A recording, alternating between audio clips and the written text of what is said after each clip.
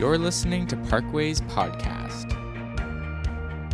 But this morning I want to share something. I have never, this passage of Scripture became so real to me in the last 48 or more hours. It's Deuteronomy chapter 32. And the context is God is speaking to the nation of Israel, and he calls them Jacob in this passage of Scripture. But he's speaking to Israel about how he took them out of bondage, took them out of Egypt, and brought them into a land of their own. And Exodus 19 and 20 speaks to that. And so I just want to start at verse 8, and it says, "When the Most High gave nations their inheritance, when he divided all mankind, he set out boundaries for the peoples, according to the number of the sons of Israel. For the Lord's portion is his people, Jacob or Israel is his allotted inheritance. In a desert land he found him, in a barren and howling waste. He shielded him and cared for him. He guarded him as the apple of his eye." And here's our key verse this morning, verse 11. "Like an eagle that stirs up its nest and hovers over its young, that spreads its wings to catch them and carries them on its pinions," which is just the spot between its two wings on the back. "He carries them on his pinions. The Lord alone led him. No foreign God was with him." Verse 11, "Like an eagle that stirs up its nest and hovers over its young, that spreads its wings to catch them and carries them on its pinion." I love when biblical illustrations speak to us in such a powerful way. And God has been speaking to me through the illustration of the eagle. And as I was reading that verse, I thought, what is that verse talking about? Stirring up the nest, carrying it. I thought, eagles don't carry their babies on their backs. They do. And I'm going to show you the lesson. I'm going to show you this morning how the Lord used this passage of Scripture to just kind of show me kind of the journey of our church for the last year and a half, and probably, I believe, many of your journeys as well. We have been on a journey, and I believe that this passage of Scripture will also speak to our coming days, as well as for us corporately as well as you individually. Do you know that eagles can hover in one spot like a hummingbird? Steve knew that. I didn't know that.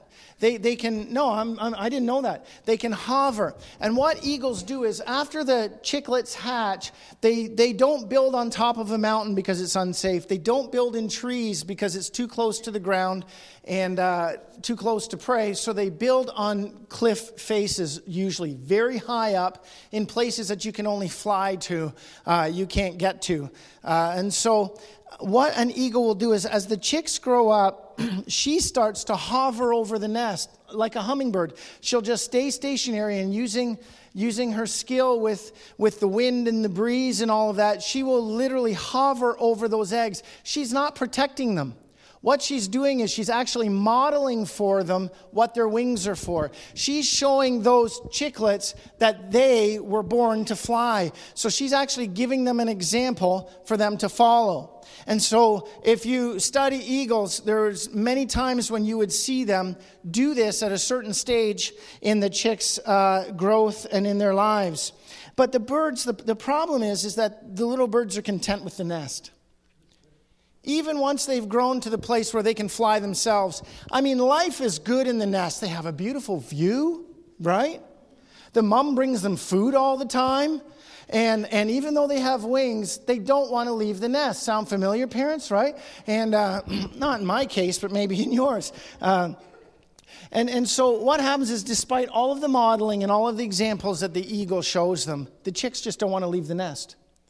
So what happens is one day the mother eagle will come home, and the chick's expecting food. One day she'll come and her beak will be empty, and this is what she'll do. She'll take the first chick, and she'll push it with her beak, nudge it to the edge, and literally push it over the side, off the side of the nest. And that chick will start to free fall. And it will flap, and it will use its wings because it's what it was made to do. It will start to use its wings, but it has no proficiency. So it is in a free fall. Now, from that little chick's point of view, why is mom doing this? Right? And as that chick is free falling, as it's flapping and as it's floundering but still dropping quicker than it's lifting up, from its perspective, it's all alone and it's doomed. But you know, at the last minute, when there's only a few feet left, at the last second, the mother eagle, which has been tracking all the time with that baby, will swoop underneath it, and on its pinions, on its back, it will swoop under that chick, and the chick will grab on, and the eagle will fly it back to the nest and deposit it there. Then the mother eagle will move to junior number 2 and give him a knockover. And she will do this over and over again. Over a period of days and weeks, that mother will come back from the nest, sometimes with food, but other times she'll start to knock the chicks out. And every time she knocks the chicks out, they get a little more proficient, a little more mature. There's a little more instinct and understanding. This is what my wings are for. So even when she knocks the chick out and it's able to go down and then start to ascend again and it doesn't need her, do you know what it does? It goes right back to the nest. It doesn't go hunt, which it's capable of doing. It doesn't go find its own food. It doesn't leave the nest. It always goes back to the nest. So then what the mother does, you see in the verse it says that stirs up the nest. That's referring to what the mother does next. The mother starts to dismantle the nest bit by bit by bit. She starts to take the feathers out. Then she starts to pull the twigs out. And then all of a sudden there's nothing left. And the last pieces of that nest fall away. And what happens to the chicks? They have to fly. And they discover that they can fly. And they discover that as beautiful as the view is on the side of the mountain, as great as things were in the nest, there was something better. And what was once fearful, what was once they had no proficiency in, what was once something that they probably, if in eagle language, cursed their mother for doing, they discover, this is what I was born to do. Because an eagle can get so much higher into the sky and soar effortlessly in the sky. And the view up there is so much better than even the view on the side of the cliff. But the chicks didn't know it. And so the mother nudges them. And so chicks aren't made to nest sit. They're made to soar. And that's what the Lord is saying in Deuteronomy to his people, like an eagle that stirs up its nest and hovers over its young. And that's what he did when the Lord brought them out of Egypt.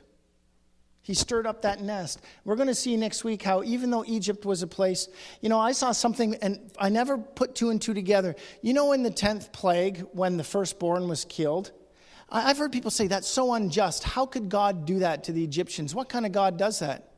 You know what? That's justice. What had the Egyptian Pharaoh and the Egyptians been doing for years? Taking the males of the Jewish people, throwing them in the Nile River to drown or be eaten by crocodiles. It's justice, right?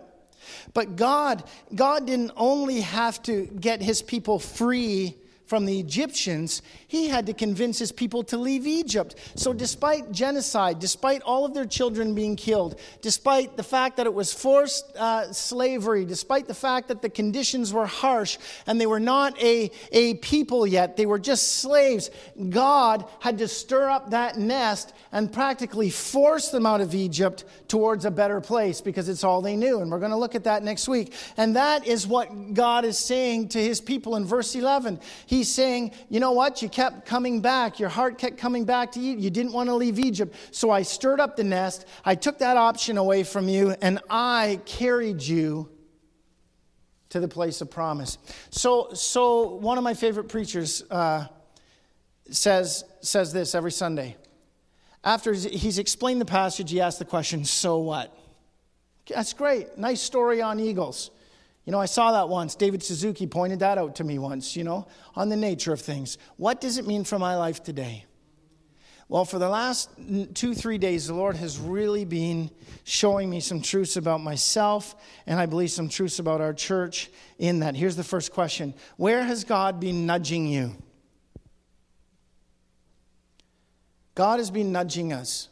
Maybe it was in the All In series.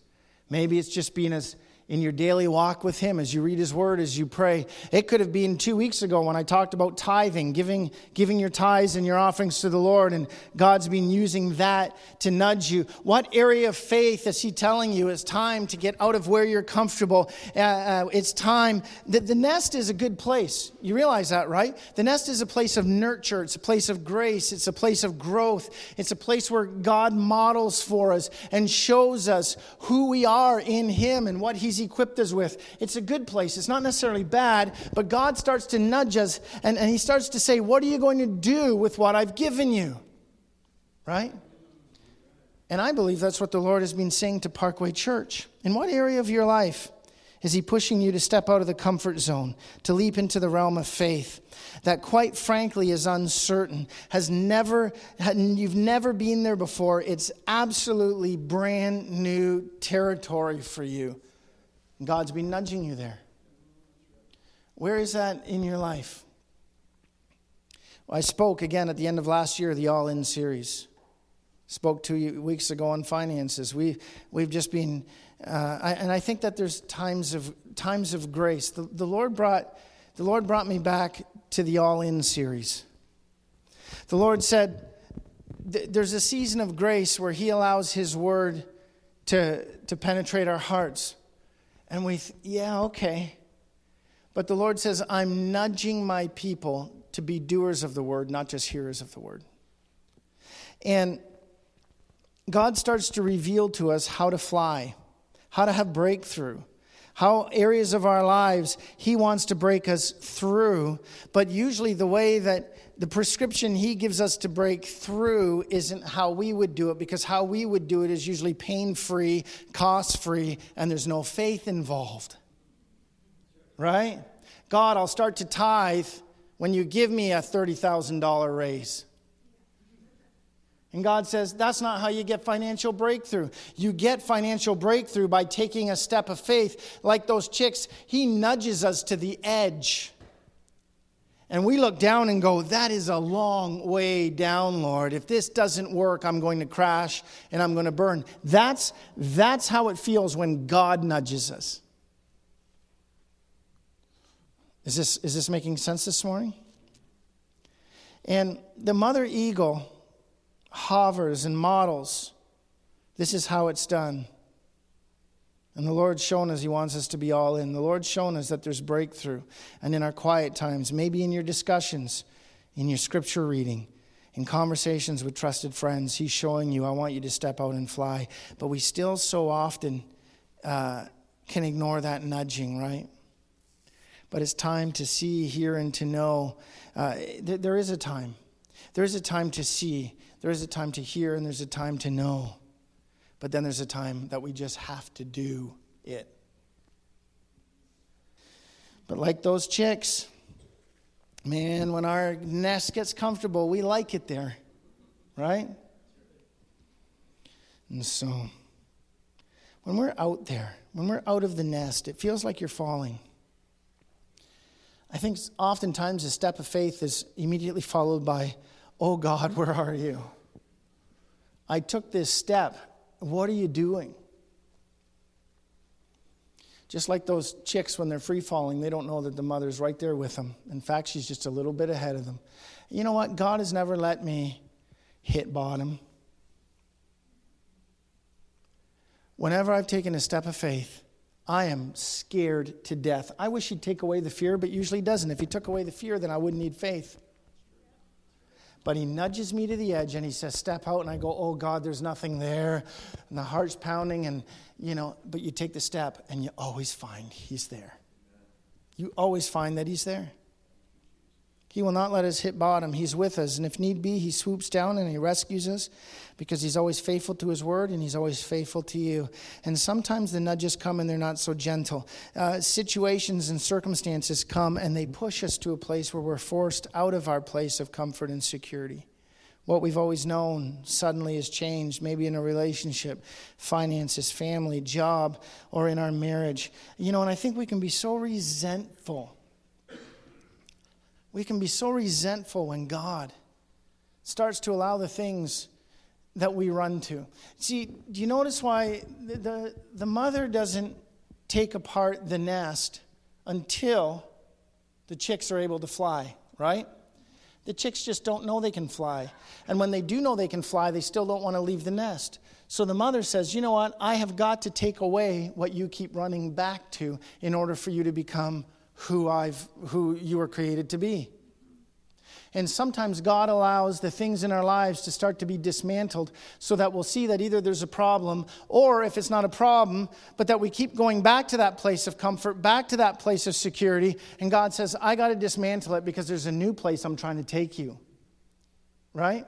Where do you run to for comfort? See, what we do is we hear a series like All In, and we say, yes, God, I'm all in. So we take a step of faith, and you've heard the term stepping out of your comfort zone, right? So we step out of our comfort zone. But do you know what we do? We take a step, we do it for a day, for a week, for 2 weeks, then we stop doing the things that we need to do, that God is there, and fear comes in, or old habits come back, or the old way, and what do? We run right back and get back into our comfort zone. I remember having a friend come preach at a church one time, and Matt stood up in front of the church, and he says, this is what God has for you as a church. God would say, stop stepping out of your comfort zone because you keep going back.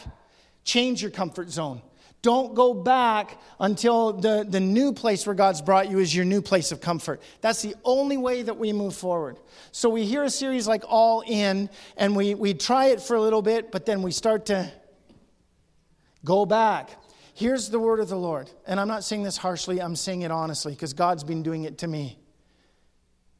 If we ignore the gentle nudgings, He may just allow some of those things in your life to be dismantled, so that you don't have anything else to do but to rely on Him.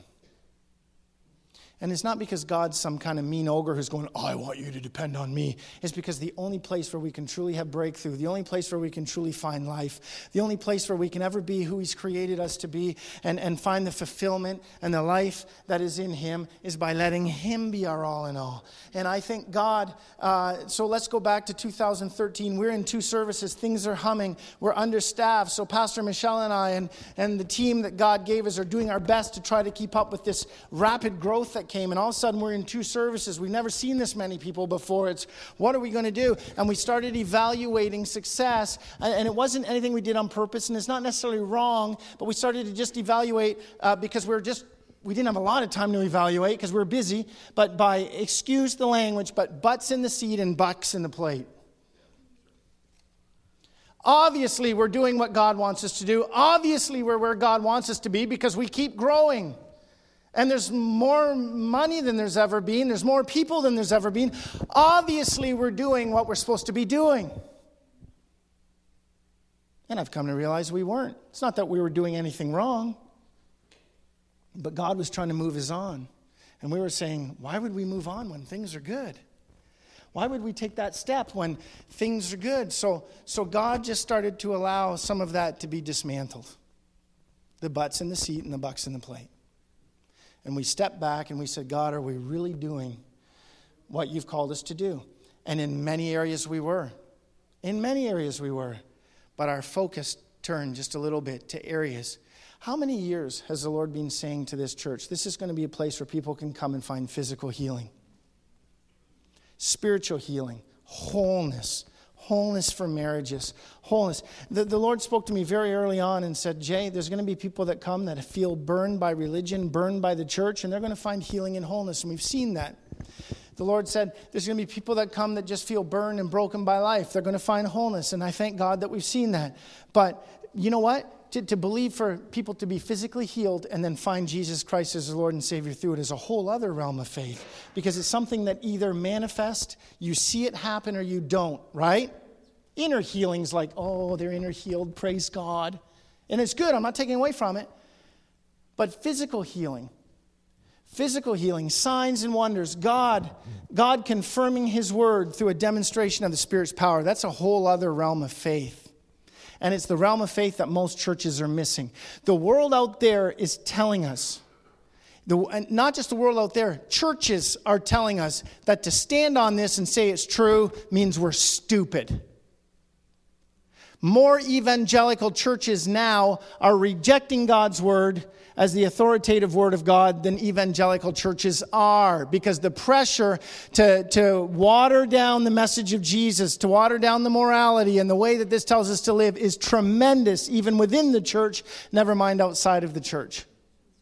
So how do we tell a cynical people, this book is true? It's God's revelation to you. It will show you Jesus, by being able to back it up with signs, wonders, and miracles, and backing it up by seeing physically what it says we can see. That's a whole other step of faith. Whole other step of faith. It's easier to build a theology around the things we don't see than it is to say, God, we're going to go hard after your word. And I'm going to be perfectly frank with you. When we were in 2 services, and this isn't to disparage anybody that was here, there was tremendous pressure on Pastor Michelle and I not to rock the boat.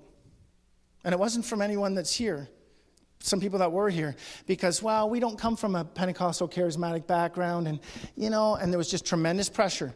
We didn't cave into it. But I start to wonder if God in his goodness and God in his kindness and mercy said, if you start only evaluating the health of the church by how many people are there, that will become the standard. And you'll stop asking, is this what you've shown us that you require of us? Does that make sense? So I think for years the Lord's been hovering over us. And we've been catching glimpses of the restorative work he wants to do in people's lives, in their souls. Folks, it's all about salvation. It's all about salvation. But man, along the way, God will heal the sick. God will restore lives. There is a hope that ultimately ends up in eternity, but there's a hope for this life, and his name is Jesus Christ. And it's time for you and I to step out and start saying, I'm part of the priesthood of believers. I have a message. It's the gospel of Jesus. I have healing. I have prayer. I have the power of God. I have the gifts of the Spirit in my life. It's time for us to start stepping out in that. And so sometimes God, I don't want you to mishear me. There was nothing inherently wrong with the growth that we had, and there was no intentions, and I don't think there's anything bad with it. I just know it's too easy, because almost every pastor, every church leadership, every denominational group says that the ultimate goal is as many people as you can get. And strong finances. People are souls, right? Souls are people. I agree with that. But along the way, we have got to do what he tells us we're to do. And I think God's been hovering over us, sending prophetic words about this being a place of healing. God's been hovering over us, showing us that this needs to be a place where we're a lighthouse, a refuge, a beacon of hope into this community, man. And again, I was accused a few weeks ago of being too focused out there and not enough on caring for people. I hope that's not true. I really, every week you choose to show up, I say, Lord, please, they need manna from above. They need to be confronted with the life-changing power of Jesus. We want to make disciples, but folks, it's got to be about people out there. If people come here sick, they should be healed, because that's what God's word says. And so, there's that period of grace where God keeps telling us through prophetic words. He keeps telling us, and we keep saying yes. But like that mother bird, the Spirit, we even heard Ken Raymer say a few weeks ago what we've heard over and over again. I pulled in your parking lot and I sensed the presence of God just on your property. Amazing. Thank you, Jesus. Oh, it's so good we can bask in it. But I think the Lord's now saying, what are you going to do with it? And like that mother bird hovers over the chicks, and they go, oh, do it again. That's great. And the mother goes, okay, enough of this. Nudge. Psh. You go and do it. The Lord's presence fills this place so he can fill you, because you have something, a mandate from God. And in April, I'm just going to throw this out. In April, We are bringing a guy in named Roger Sapp. You can look him up. Roger Sapp does a weekend in a church. Friday night, he will heal the sick. More people are healed under his ministry than are not healed. If you say, I want to see the miracle-working power of God, you be here. He heals the sick. I've seen him do it on YouTube. Saturday, we're going to do a seminar, and I'll give you all the dates later. Saturday, and we're opening this up. We've got rates at the hotel. Saturday, he is going to do a seminar and teach how you're equipped to pray for the sick, how our church is equipped to pray and heal the sick, which leads people to salvation. And then he's going to tell us, now go do it. And then Sunday morning, we're going to have another healing service and a time of teaching. You know why?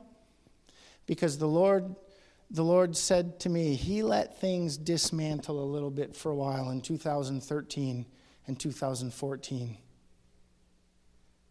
so that this pastor could seriously ask God a few questions and say, God, are we really doing what needs to be strengthened and what do we need to let go?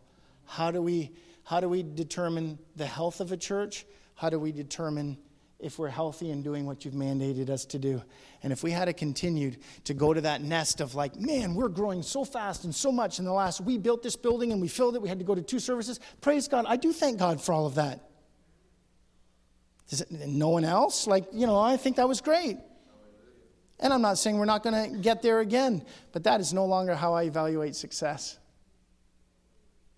In our own personal lives, breakthrough eludes us because faith for that area becomes a season and not a way of life.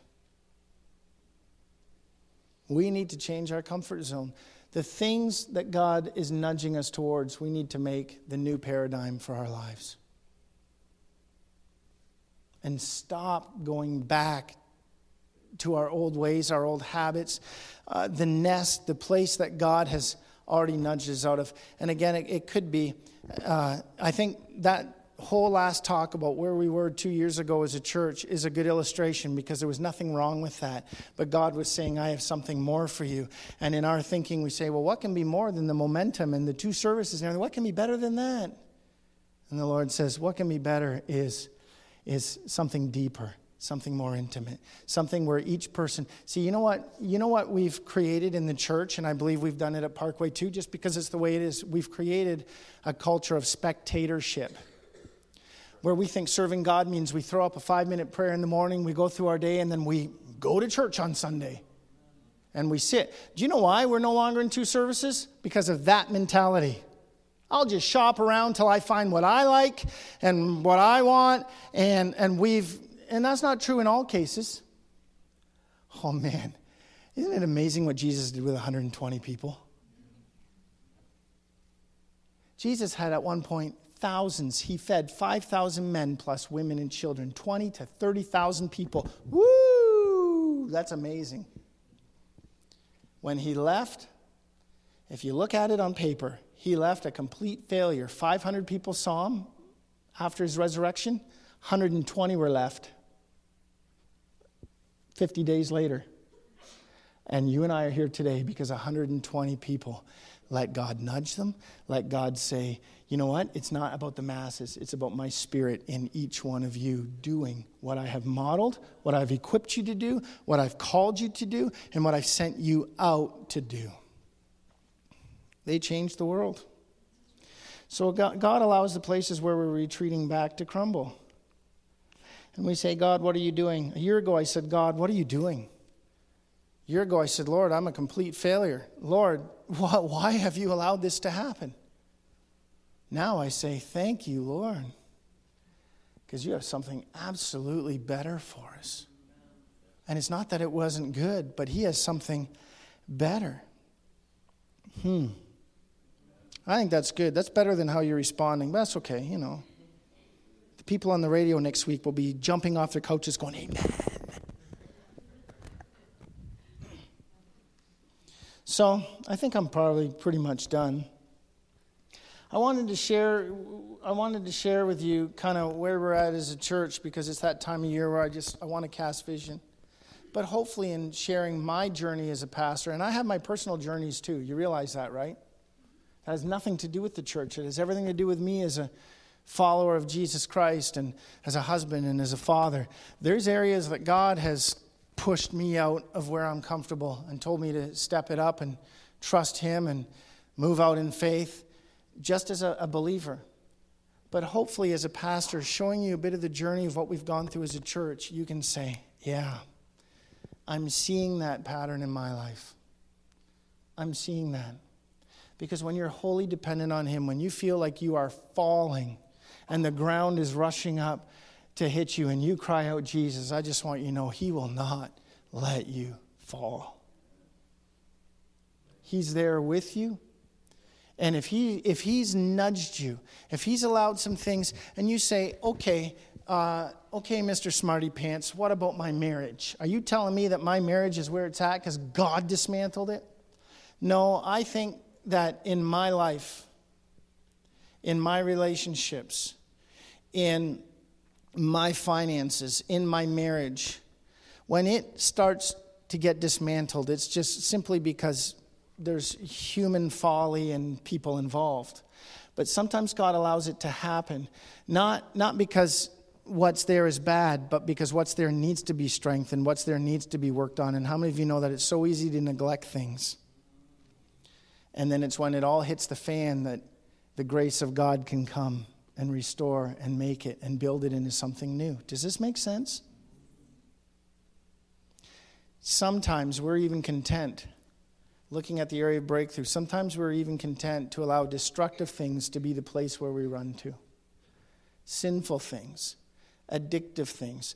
And we keep running there to those things. And the Lord says, no, it's time. And he just starts to let that all crumble and fall apart. And in his grace and his mercy, that's when he can start to restore us. Did you hear what I said? In grace and in mercy. Not in judgment, in grace and in mercy. So that we'll stop settling for this and go after something that's just so much better. I don't know.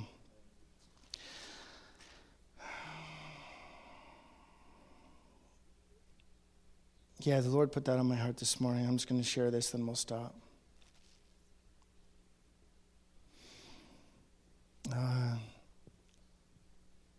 I believe as a congregation, we are going to find our wings again.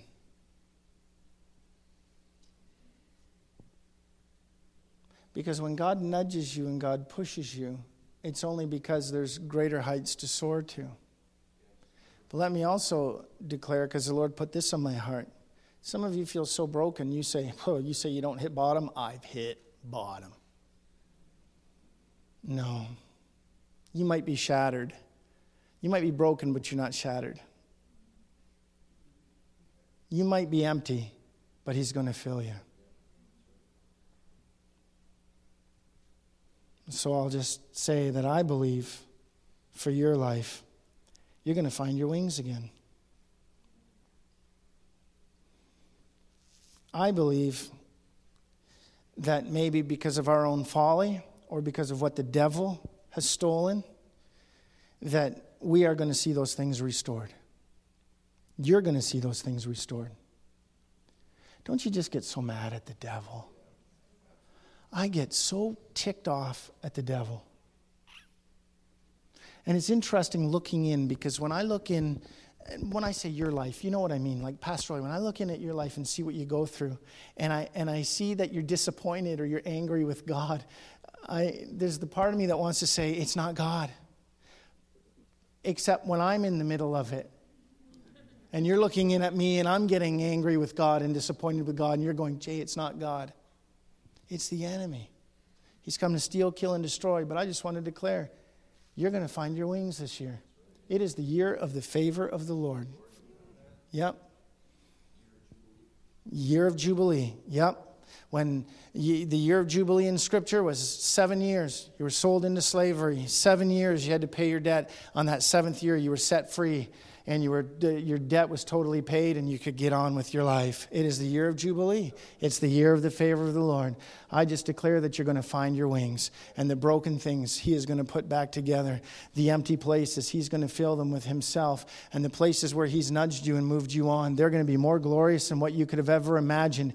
And right now you're saying, God, why are you moving me out of there? God, why are you allowing this to be dismantled? Oh, I want to say that by the end of the year, you're going to go, this is why. Because my loving Father had something better for me than I could ever hope, imagine, or think of, or even believe for myself. I just speak faith and belief into your life this morning.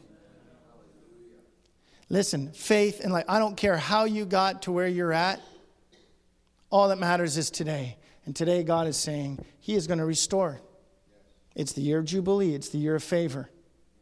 If you're in a free fall right now, I just want you to know He is going to catch you and He is going to bring you to a new place. And all He's doing is just allowing you to understand that there's a new place of faith.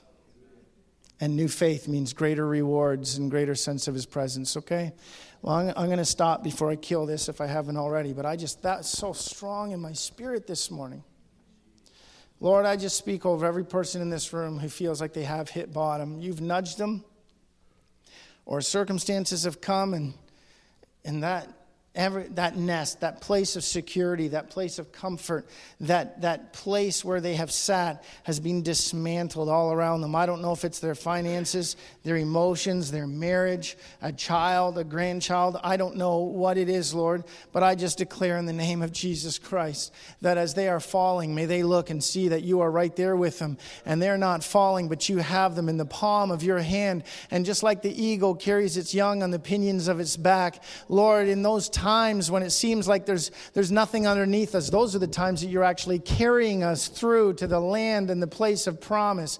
So I just declare that no one would give up. I declare over lives today a spirit of tenacity that would say, I will break through, and I'm not going to give up till I break through, and I'm not going back to a place of comfort. And Lord, if I go back to a habit, to a person, to a relationship, to a thing that you're calling me out of, dismantle it so I can't go back. Change my comfort zone, Lord Jesus, because I want what you have for me. I want your plans for my life because they're better than I could ever ask or imagine or hope for. And I just pray that spirit over people today. For those who are brokenhearted, may they not hear anything that is said today as being harsh, but may they hear it from the heart of the Spirit who would say, I love you. I love your family. I love you in the midst of your circumstances. I even loved you in the midst of your rebellion. Trust me. I have this. I have this. I've got it all under control. Just lean on me this morning.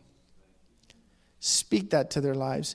Give them a vision like you did to me, Lord, in the midst of that financial time when, oh man, that was the beginning of last year, Lord, and I had that anxiety attack, and God, I thought I'm gonna have to get out of the ministry if I'm ever going to survive this. And in that prayer meeting, you gave many of us that vision of Jesus, but He walked over to me and put His hand on my head and said, Jay, I've got this. And everything turned around. The situation didn't turn around right away, but my spirit found hope in my Lord. And my faith was strengthened as I was able to trust you. And you did turn it around. And I thank you for that. So come to your people today. Put your hand on their head. Jesus, lean into them and tell them, I've got this. I've got this. This is the turnaround year. The year of favor. The year of Jubilee. Trust me, I have this. And I just pray blessing over every person that is here today, Jesus. Thank you for them. Thanks for listening to our message. If you'd like to learn more about Parkway Church, you can visit us online at parkway-church.com.